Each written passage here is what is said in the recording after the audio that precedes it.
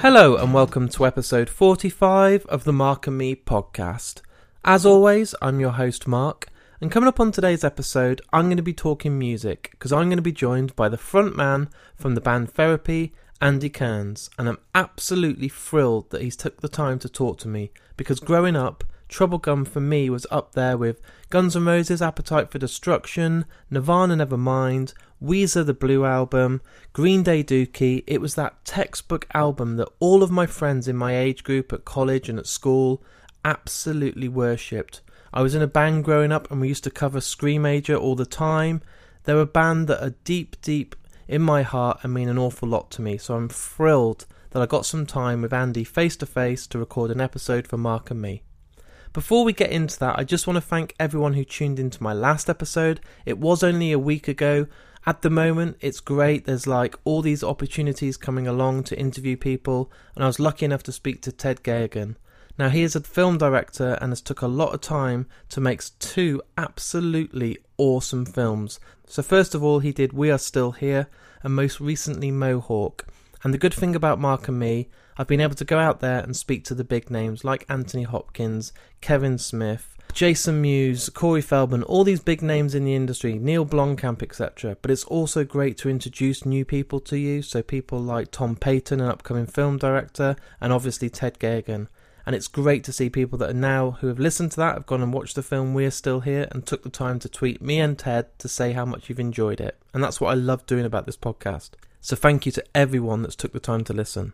So let's talk about today's episode. I was absolutely honoured to be able to sit down and attend the most recent Therapy gig in Nottingham in support of their brand new album Cleave, and it's a return to form for me. This band have got 15 albums now and they're still as passionate, they've still got the drive, the live show is phenomenal, the crowd absolutely loved everything about it and I was one of them, and I was very lucky to attend that show. And the new album Cleave is so good. Honestly, go out and buy it. Stream it, do whatever you need to do because it's an absolute awesome album and I love it from start to finish. But let's just get straight to the interview, yeah? So here it is. Here's the interview with me and Andy talking all things therapy. So Andy, thanks for joining me today on the Mark and Me podcast. What I wanted to start with is taking it right back for the listeners. So you formed in 1989.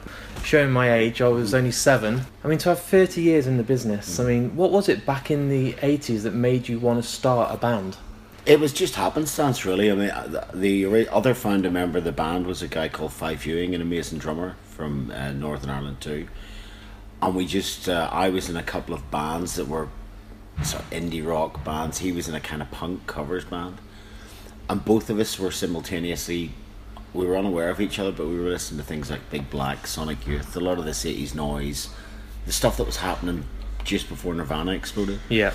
And there was a charity gig in a polytechnic in Northern Ireland, and I watched this punk covers band and thought the drummer was amazing. I mean, they were doing Damned songs, Susie and the Banshees songs, Dead Kennedy songs, and the thing that stood out for me was the drummer. And afterwards I got chatting to him and it just happened that we liked the same kind of music.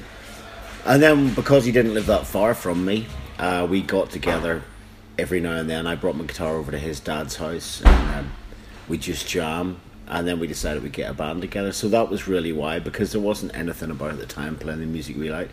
And we were also very open-minded. You know, we listened to everything from punk, hardcore, noise, Belgian techno, Belgian new beat, early acid house tracks, James Brown, Can, a lot of krautrock. So collective. And yeah, and that's what was good. So we weren't afraid. Whereas a lot at that time, I mean, indie bands were meant to be indie. Yeah. Metal bands were hair metal bands. You know, everything was very compartmentalized. Yeah. And we came from East Antrim, like little towns called Ballyclare and Larne. So, you know, music was the most important thing to us. Whereas in Belfast and Derry and Dublin, it was all about the look, and did NME think it was cool, and, you know, would it have been on the cover of Kerrang, would it have been? Whereas with us, it was just about making the music. So what sort of age were you when you were actually, can you remember when you first got your first guitar, or was it a present for Christmas or your birthday, or did you save up? The very first bass guitar I got a bass guitar first, because so I would have been 12. Wow. And I got two things within a month of each other. My heroes at the time were John Jack Burnell from the Stranglers. Yeah. Peter Hook from Joy Division. I really liked him.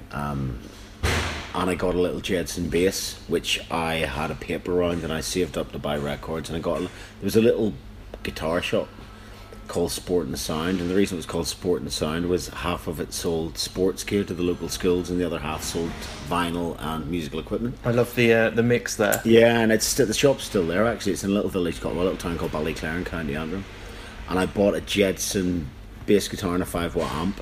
And then within about a month, there was a friend of mine at school, and his uncle had died, and he came up the road and said, "You really like playing guitar?" He thought I was a guitarist, yeah. And he gave me a Shealex semi-acoustic guitar, which his uncle, who had been in a covers band, had left whenever he died. Stuff was split. Yeah. So I ended up with a Shealex 6-string and a Jedson bass, and I mean throughout. Up until I was about 19, I played a little bit of guitar, but my main passion was the bass guitar. Yeah. And I remember getting that in, as I say, Sport and Sound, getting given this gun. They were my two. I had a bass and a guitar and a Jedson amp and a Carlsberg Cobra amp, which I'd bought from Baird's Music when I was 14. That's in Belfast. And I had this stuff until I got a supermarket job when I was 17, and I bought a Boss delay pedal, a Boss flanger, and a Boss distortion. Yeah. Which I still own to this day. Is that the Boss purple pedal? The yeah, flanger? Yeah, everyone had one of them. Yeah, and then you had the green one for the phaser. That's right. Yeah. And I had those, and it was really, I mean, to cut a long story short, the reason why I ended up a guitarist is whenever Therapy formed, whenever I'd met Fife, I was still considering myself a bass player that could play a little bit of guitar. And we had these songs, and I would bring a guitar over, and the sales pitch was, I've got these riffs, I've got these bits of music, Fife have got these drum beats, and we'll get a guitarist in at some point, and I'll be the bass player. And it ended up, Fife really liked the way I played the guitar, because I think I wasn't a classic at this time. It was a Guns N' Roses thing, so it wasn't really fast. I was playing more, the riffs that I had were more like really melodic bass lines. Yeah. So eventually we ended up deciding, well, I'll stick with guitar. And I think for the first 6 months of Therapy, Michael McKeegan, the bass player, current bass player, he went to school with Fife. Oh, and that's right. how we got him in, yeah. So Fife went, look, if we're now looking for a bass player, not a guitarist, I know this guy and he'll fit the bill. He likes metal, but he's very eclectic. He listens to Public Enemy, he listens to lots of other stuff, not just metal. We got him on board, and that was it then. So it was kind of set in stone. But the idea for the first 6 months of Therapy, the idea was at some point we will get a proper guitarist in. Yeah. But I think my style just kind of suited the eclectic nature of the band in the end. So were you, when you were writing songs in the start, were you actually saying to yourself that you were going to be the singer from day one, or was that something that you just kind of found yourself doing because you were with your drummer and you were playing bass, you just started singing some melodies, or were you always going to be the vocalist? Well, initially I was going to be the vocalist, and then because we were into Husker Du, Fife wanted to sing, but Fife was very, very shy. Yeah. I mean, incredibly shy, and he had never sang before. No.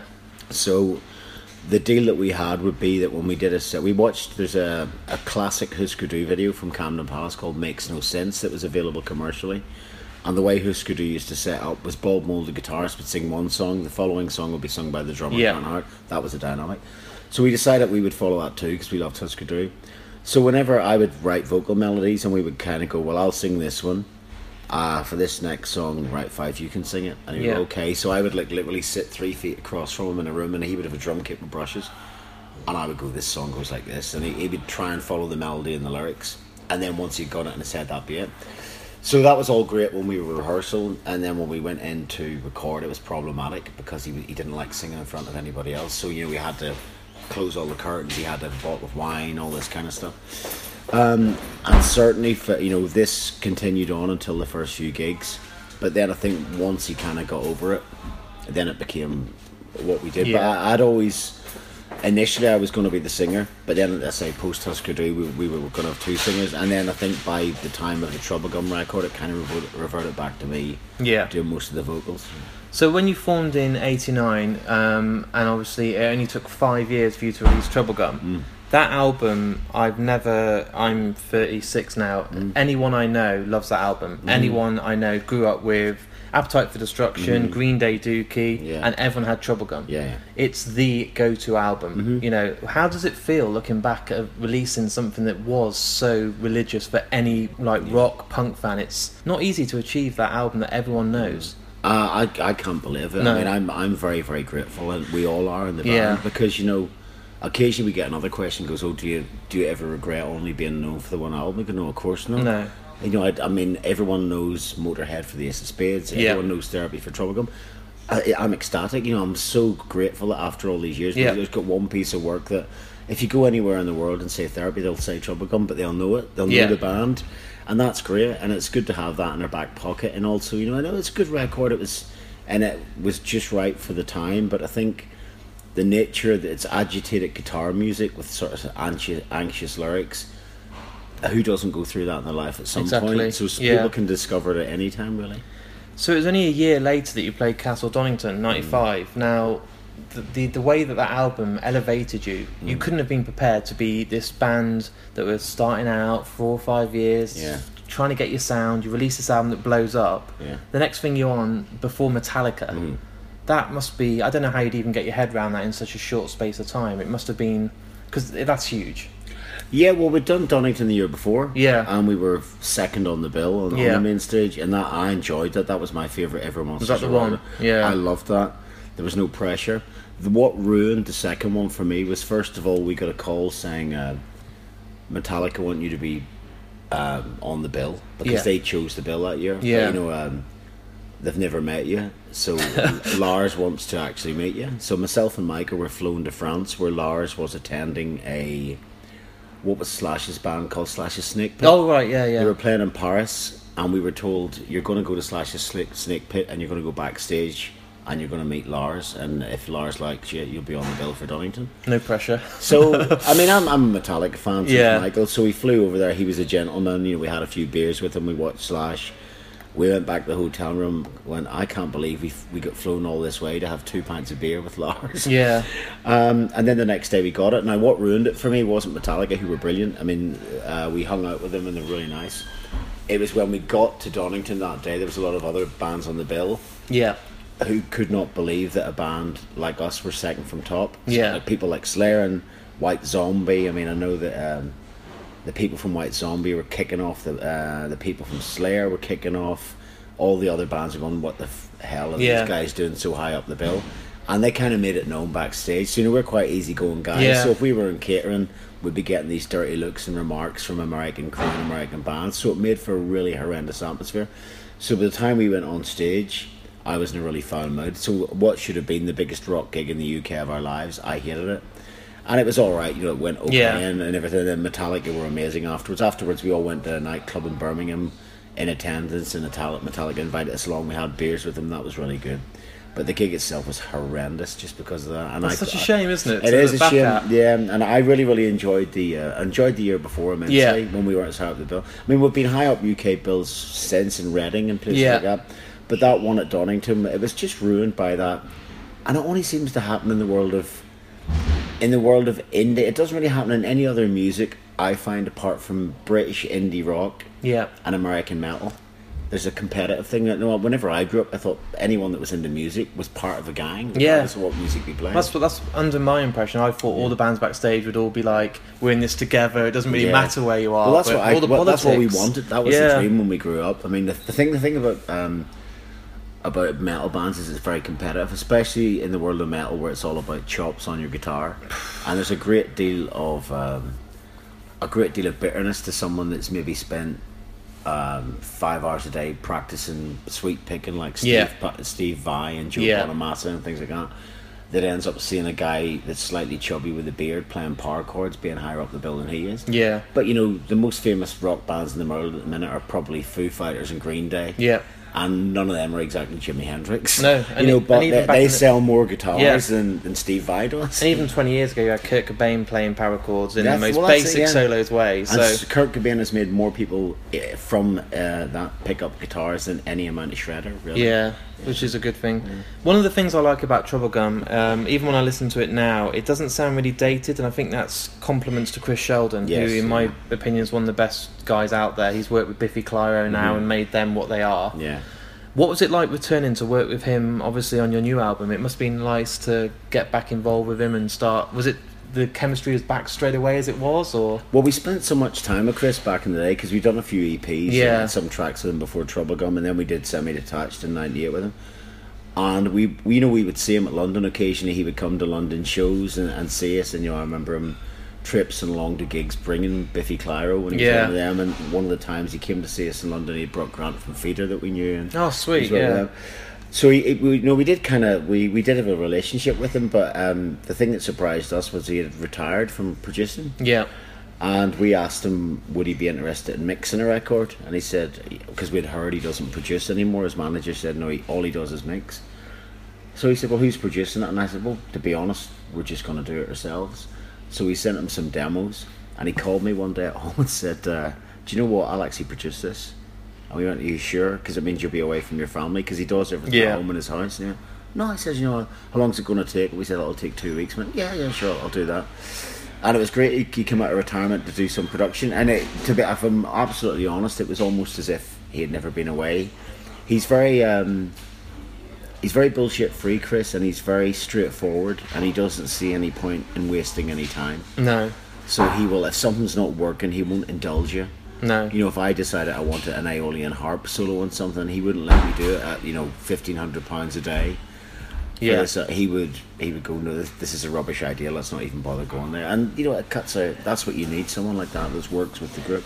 There's been quite a lot of changes for you recently, obviously signing to Marshall Records. Is it nice to sign to a British label and kind of have that kind of homegrown thing where it's not this big huge corporate label like EMI and Sony and stuff? Is it quite nice, I suppose, getting free amps as well? Well, there's a lot of benefits. I mean, the good thing about it is, yes, it's a home, it's a UK label. Yeah, it's a worldwide deal. But I mean, the people that we signed to with the UK branch, it's distributed through various other labels throughout the world. But the core of it, and the guy that signed us actually, when we were on Universal in the late '90s, Steve Tannant, the guy from Marshall, worked with us at Universal. Yeah, and he oversaw the Shameless and the Suicide Pact You First records. So he actually got in touch with us. Yeah, because we already had an album by album deal with their last label, and we just finished. We actually got Chris. What we do in the last few records is we self-finance records, and then the label that takes it on picks up the debt. Yeah, and we did that with this record. But then out of the blue, we got a call from Steve Tannant at Marshall saying, "Look, with Marshall now have a record label that'll be distributed worldwide. We've got good distribution in Europe and in Canada and in Asia. Were you guys interested?" And we said, okay. I said, what are you working on? We sent them the finished album, and they went, this is great, yep, no problem. So they took us up from there, and we did get a few free amps. But I mean, to be honest, it was a bit of a busman's holiday, because I play Marshall anyway. I've done since 1992. Yeah, but it just meant I got a lot of brand new versions of what I already play. So with your new album Cleave, I believe when I've listened to it, you're kind of playing to your strengths. It's none of this pretentious stuff. It's just choruses, riffs, catchy choruses, and what you do best. Yeah. And for me, correct me if I'm wrong, you're the man, but it's the closest to Troublegum really for me. It's a return to just, this is why Therapy are good, this is what we do best, so let's carry on doing it. No, that's the idea, and I think really after this length of time, we went with our instincts. That's the only way I can put it. When we were writing, because we listened to so much different music, and we listened to an awful lot of modern music. Yeah, we kind of lose the sight of our audience too. So, like there was an album called Crooked Timber in 2009, and I was completely immersed in electronic music and in early dubstep and in dub reggae records and in krautrock like Can and all these kind of things. And we tried to incorporate that into the record, and it was being forced in. It's a good record, but it's not a Therapy record. No. And as we kind of toured that record as well, we did the one after, and there was still articles of that in it. You begin to realise that you're losing touch of the core of what the band's identity is as well. Yeah. So we said, well, let's just, as you said, let's just play to our strengths. We did an album called Disquiet, which started this kind of momentum going of what we do best. And then this record, it was like literally we did what we would have done before, say 5 years ago. We would have went, is this a bit too like Troublegum? Yeah. Should we maybe do something different? And we would throw in a weird section. This time around, we just, what feels good to play. Yeah. And what feels natural. And then, of course, getting Sheldon in. Sheldon knows how to get the classic Therapy sounds, and he straight away, just instinctively. So you've got a record which sounds like how Therapy remember Therapy sound, and we've had this quite a lot, and we've just come back from 3 weeks in Europe, and we've already done 4 gigs in this tour. And people go, whenever I first heard your new album, Cleave, I just thought that's what therapy sounded like. That's therapy there. And I think that's what we want. You know, Definitely. Because we worked so hard up until Troublegum to get an identifiable sound that people know right away. Yeah.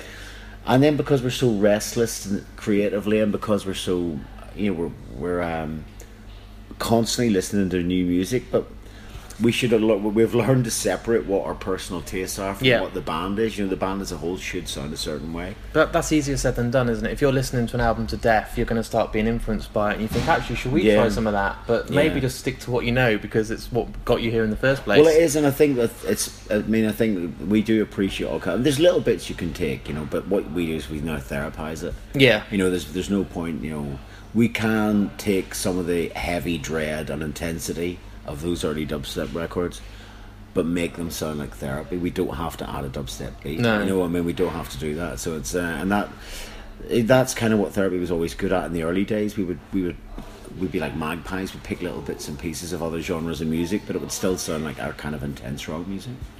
Is it crazy sitting here now knowing it's nearly 30 years and you've got 15 full-length albums under your belt? Because when you started, obviously, when you blew up after Troublegum, it could have gone either way. You could have fizzled out, but not many bands I know now are still releasing music 30 years later. Most people get 2 or 3 years now, 5 years if you're lucky. It must be... What is it that's making you still want to do it? Do you know what? It's really simple. It's we love it. Yeah. And it sounds ridiculous to say this. I know an awful lot of musicians that don't like doing what they do. I meet musicians that are friends of mine quite on a regular basis, and they go, oh God, I'm going on tour tomorrow. Or, I've got to go into the studio next week. And it's almost like they got the initial spark of being in a band, and they graduated from being the guy in front of the mirror with a tennis racket to being the guy that's in magazines and has got an audience. But then after that, it's like, well, where do I go now? Whereas with us, I think the best thing that we ever did was 5 years hard work before Troublegum. Yeah. Because we played every single tiny little squat, pub, venue, toilet all around Europe. Self-released our first records, self-released cassettes, printed up our own t-shirts, drove ourselves around venues. And it was only really with the release of Teeth Grinder in 1992 that we got a proper, what you would call, road crew. And we hired people to work with us, and we actually surrendered our merchandise to a company that worked with other bands. Yeah. So we even by that time, with 3 years of doing everything ourselves, and what that meant was then whenever there was the inevitable, when you're around this length of time, things go up and down. Yeah, definitely. And there was a period probably from 2001 to 2003 that was really difficult, but because we had put in all that hard work, what would have been difficult for other bands was quotidian for us, because I think what happens with some bands is they'll maybe have a big album and they play really high in festival slots. They play Brixton Academy size gigs all over the world, and then they maybe fall out of favour, and when they come back they're playing to a lot less people. And I know so many people that split up bands after that, because it's almost like they see it as failure. But we just saw it as we were still grateful to be playing, and things have gone up and down. And I get here today and I'm thinking about the show and think, I can't wait to play the Rescue Rooms in Nottingham. I love this venue, I love this city. I've got relatives live here, friends live here. It's brilliant. And unfortunately, and I hate to say this about fellow musicians, I know musicians that will turn up today and go, let's plough through this crap one more time, we'll be home in 4 days. And I always look at them and I've said to their faces, if you feel like that, do something else. Go back to college, or go and do what you really want to do. Don't give off. I mean, I've had musicians say that they're being angry about having to go into the studio when there's such a nice golf course near the studio. I mean, why bother? Why bother? There's kids out there that would give their arm to be in your position. Why would you do that? So it never feels like work for you? No, it doesn't. I mean, if it did, that's the dream, though, isn't it? Yeah. I mean, it gets. Don't get me wrong. It gets boring and it gets tedious a lot of the times. And I'm not the travel I like, and I've always liked traveling. But sometimes you can wait around. Sometimes in the studio, you're maybe waiting on equipment that's broken working again. The thing that I find the most annoying about the whole nature of what I do is getting ill. When you're on the road, because there's not anything you can do. But if I'm ill at home, I can go to bed with a water bottle and drink lots of honey and lemon. If I'm ill in a hotel room in Berlin and I've another 7 gigs to do, there's not really a lot I can do about it apart from call a German doctor, and even then he'll just give me what a British GP would give me. So it's that can be hard sometimes, but you know, it's like anything else. There's single mothers living all over the UK that they have to take their kids to school whether they've got the flu or not. Yeah. So like you said, to hear other musicians and bands moan about it when everyone in the world that's in a band, I've been in a band, I'd have given anything to get those slots or go in the studio and have that as a job instead of doing the mundane 9 to 5 corporate office crap. Like, it's quite depressing to hear that people moan about it. I mean, to be honest, I think another thing about therapy is, you know, if it all fell apart tomorrow, I wouldn't have a problem with going back and working in an office or having to do factory work or going back to college and doing something else, because it's just life. I mean, I'm lucky to have this, but it could all go tomorrow. Yeah. And I think that's, you know, something. It's nice to have, but at the same time, you got to have. I think another thing people forget is that as a band, regardless of all your intentions of artistic statements, the most important people for any band, and it doesn't matter if it's Prince or if it's Metallica or if it's Lady Gaga, it's the audience. Yeah. It is the audience that makes you what you are. Yeah. Because you can make as many artistic statements as you want, and it is wonderful to do that. But if no one comes along to see you do it, you will get no money, you will get no support, things like that. And don't, you know, and it's all for some bands I've seen as well that begin to grow to despise their audience. And you're there for a reason. These people have put you there for a reason. We're very lucky that we still get a lot of people come to see us. You know, we're not as big as we were in the 90s in this country. Yeah. But we're big. We're still as big in other territories around the world. But because we put in a lot of hard work, we can go around the world and probably play this size of venue, 300, 400, 500 capacity venue, anywhere in the world. And that makes me really, really happy. And you to think that, you know, what we're doing makes people's lives better. Definitely. That's enough for me. People have bought your album to help get over a death or a breakup, or they bought your t-shirt with their hard-earned money, their pocket money back in the 90s, you know what I mean? And any one of those things individually would be reason enough for me to still do it, but when you've got the whole lot of them, that's incredible.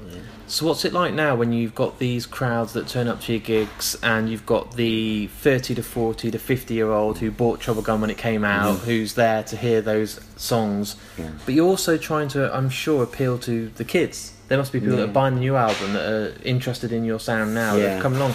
Do you try and still gain a new following, or are you thinking, well, we've always going to have those hardcore fans that have been there since the 90s? What's it like? We don't actively pursue a younger audience, because I think that would be folly. I mean, we're all wise. We know that, you know, if, say, for example, a Crossfaith or something like that, you know, teenage girls absolutely love. There's no point us going after that market. A bunch of blokes in their 40s and 50s, because it's just going to look creepy. Yeah. And it's going to sound like a bunch of old guys trying to be modern. Yeah. But at the same time, I think what we kind of try and do is keep it very much genreless, so that, you know, we call ourselves an intense, noisy rock band. Yeah. We're not, you know, we're not grunge, we're not industrial, nothing like this.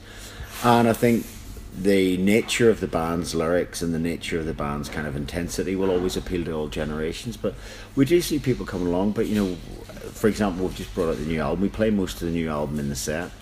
We play for an hour and 45 minutes. So, you know, anyone that comes along and loves the new record gets to hear that. But, you know, and also we play stuff from the 90s too. Yeah. So that, you know, if you do get the guy that's my age that has 1 gig a month and this is his big night, he's not going to go home disappointed. Yeah. He's got his childminder, his wife's giving him a night out, and he wants to hear Screamager, and he'll go mad. It's funny you should mention that. We've got our we're really, really popular in Germany again. We were very popular in Germany in the 90s, and the last 2 albums have seen a renaissance. And our German promoter made a really good point, and it's brilliant the way he put it. You know, he didn't try and butter us up and go, you know, your craft has risen to such a peak that you're now more popular than you were a few years ago. He's actually said your audience, they all had kids. The kids all were being brought up by them, so they didn't go to rock gigs anymore. The kids are now all at uni and living away from home, so those people don't need a babysitter anymore, and they can go out and get pissed on a Tuesday night and not have to worry about having kids. And he said that's why they're all back. That's amazing. And that's brilliant, and it's true. Yeah, it is true. You know, you see, as you've said earlier, you get bunches. I mean, it's brilliant to see, yes, if you look down and see young people in the front row that have heard you for the first time, or they've only bought your last 2 albums. Yeah. But there's also something incredibly heartwarming about seeing like a 48-year-old man trying to mosh like he did, you know, years ago. And he was probably at that Donington show. He would have been, you know, and that, I love that. There's room for everybody. with the way the music industry is now changed, where I couldn't believe that people are buying vinyl more now than CDs. No one buys CDs anymore. You know, maybe a couple of people for the car. That's about it. It's all streaming. It's all Spotify. Nobody wants to hand over money for a record, even though you're working your ass off. You're getting Chris Sheldon's come out of retirement.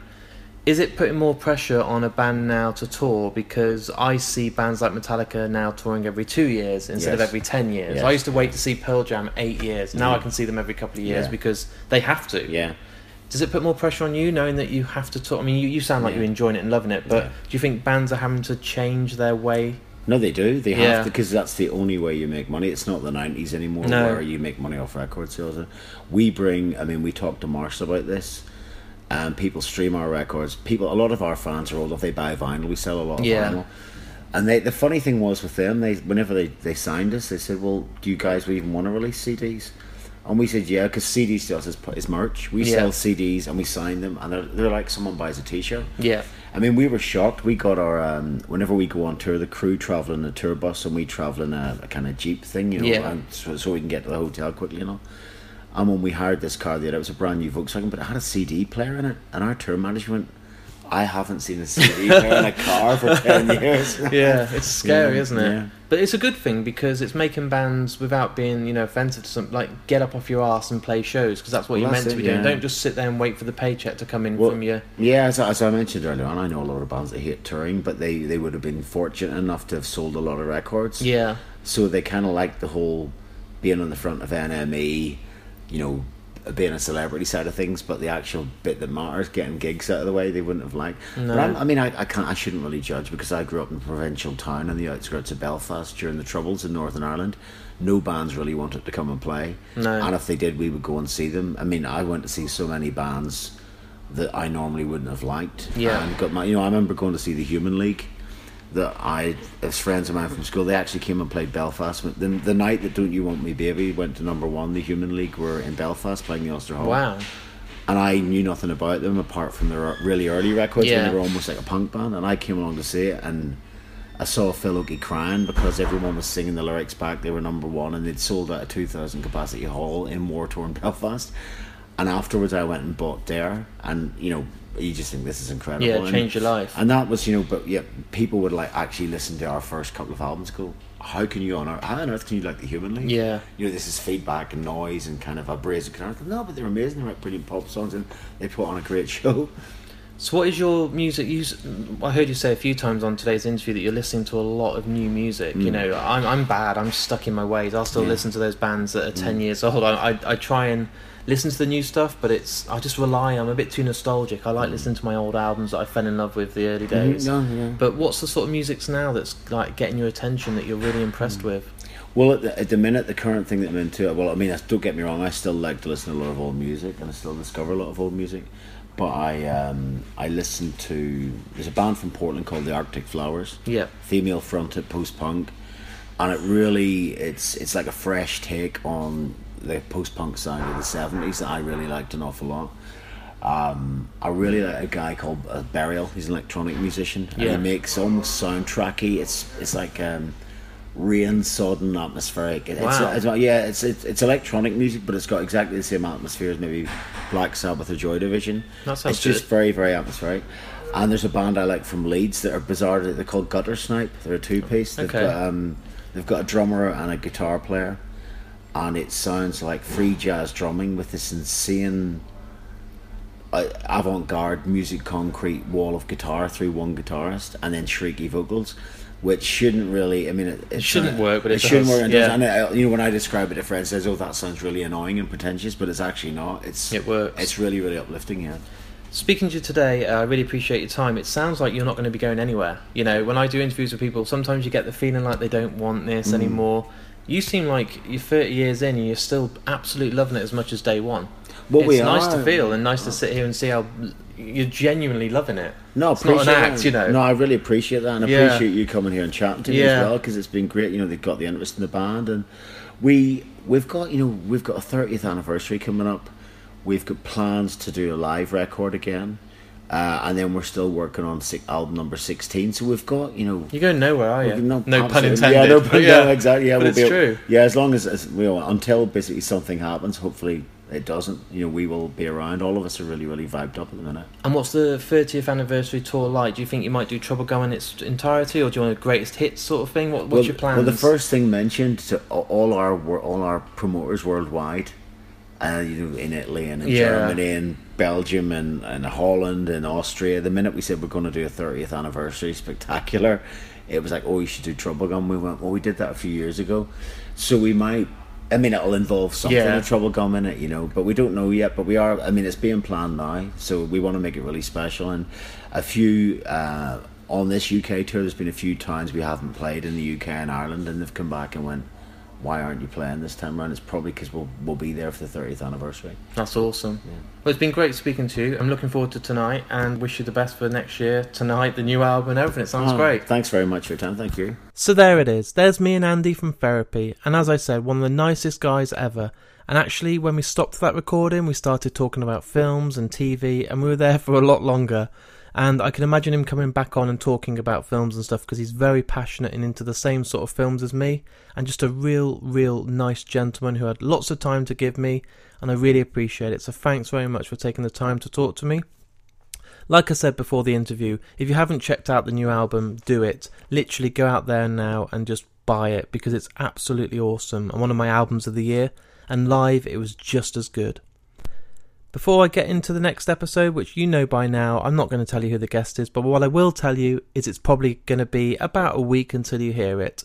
At the moment, all these interview opportunities are coming available, and I'll never turn them down. But I do need your support. So if you go on to markandme.com, on there's my Facebook, my Instagram, my Twitter, my email. Please keep the feedback coming. I reply and read to every email, Facebook comment, to every tweet. Whatever it is I see, I'll always take time to read and reply. But not only that, I have a Patreon page. And without the Patreon support that I have, I wouldn't be able to do this podcast. I have to host it. I have to go out there and do the interviews. It all costs, obviously, petrol and expenses. And all the money that's invested in via Patreon goes straight into the podcast. And it's really crucial that you keep supporting me. So thank you to everyone that does. And hopefully I'll welcome more people and be able to give you more opportunities moving forward. So, until the next episode in just over a week, stay safe, and thank you again for taking the time to listen to the Mark and Me podcast. See you soon.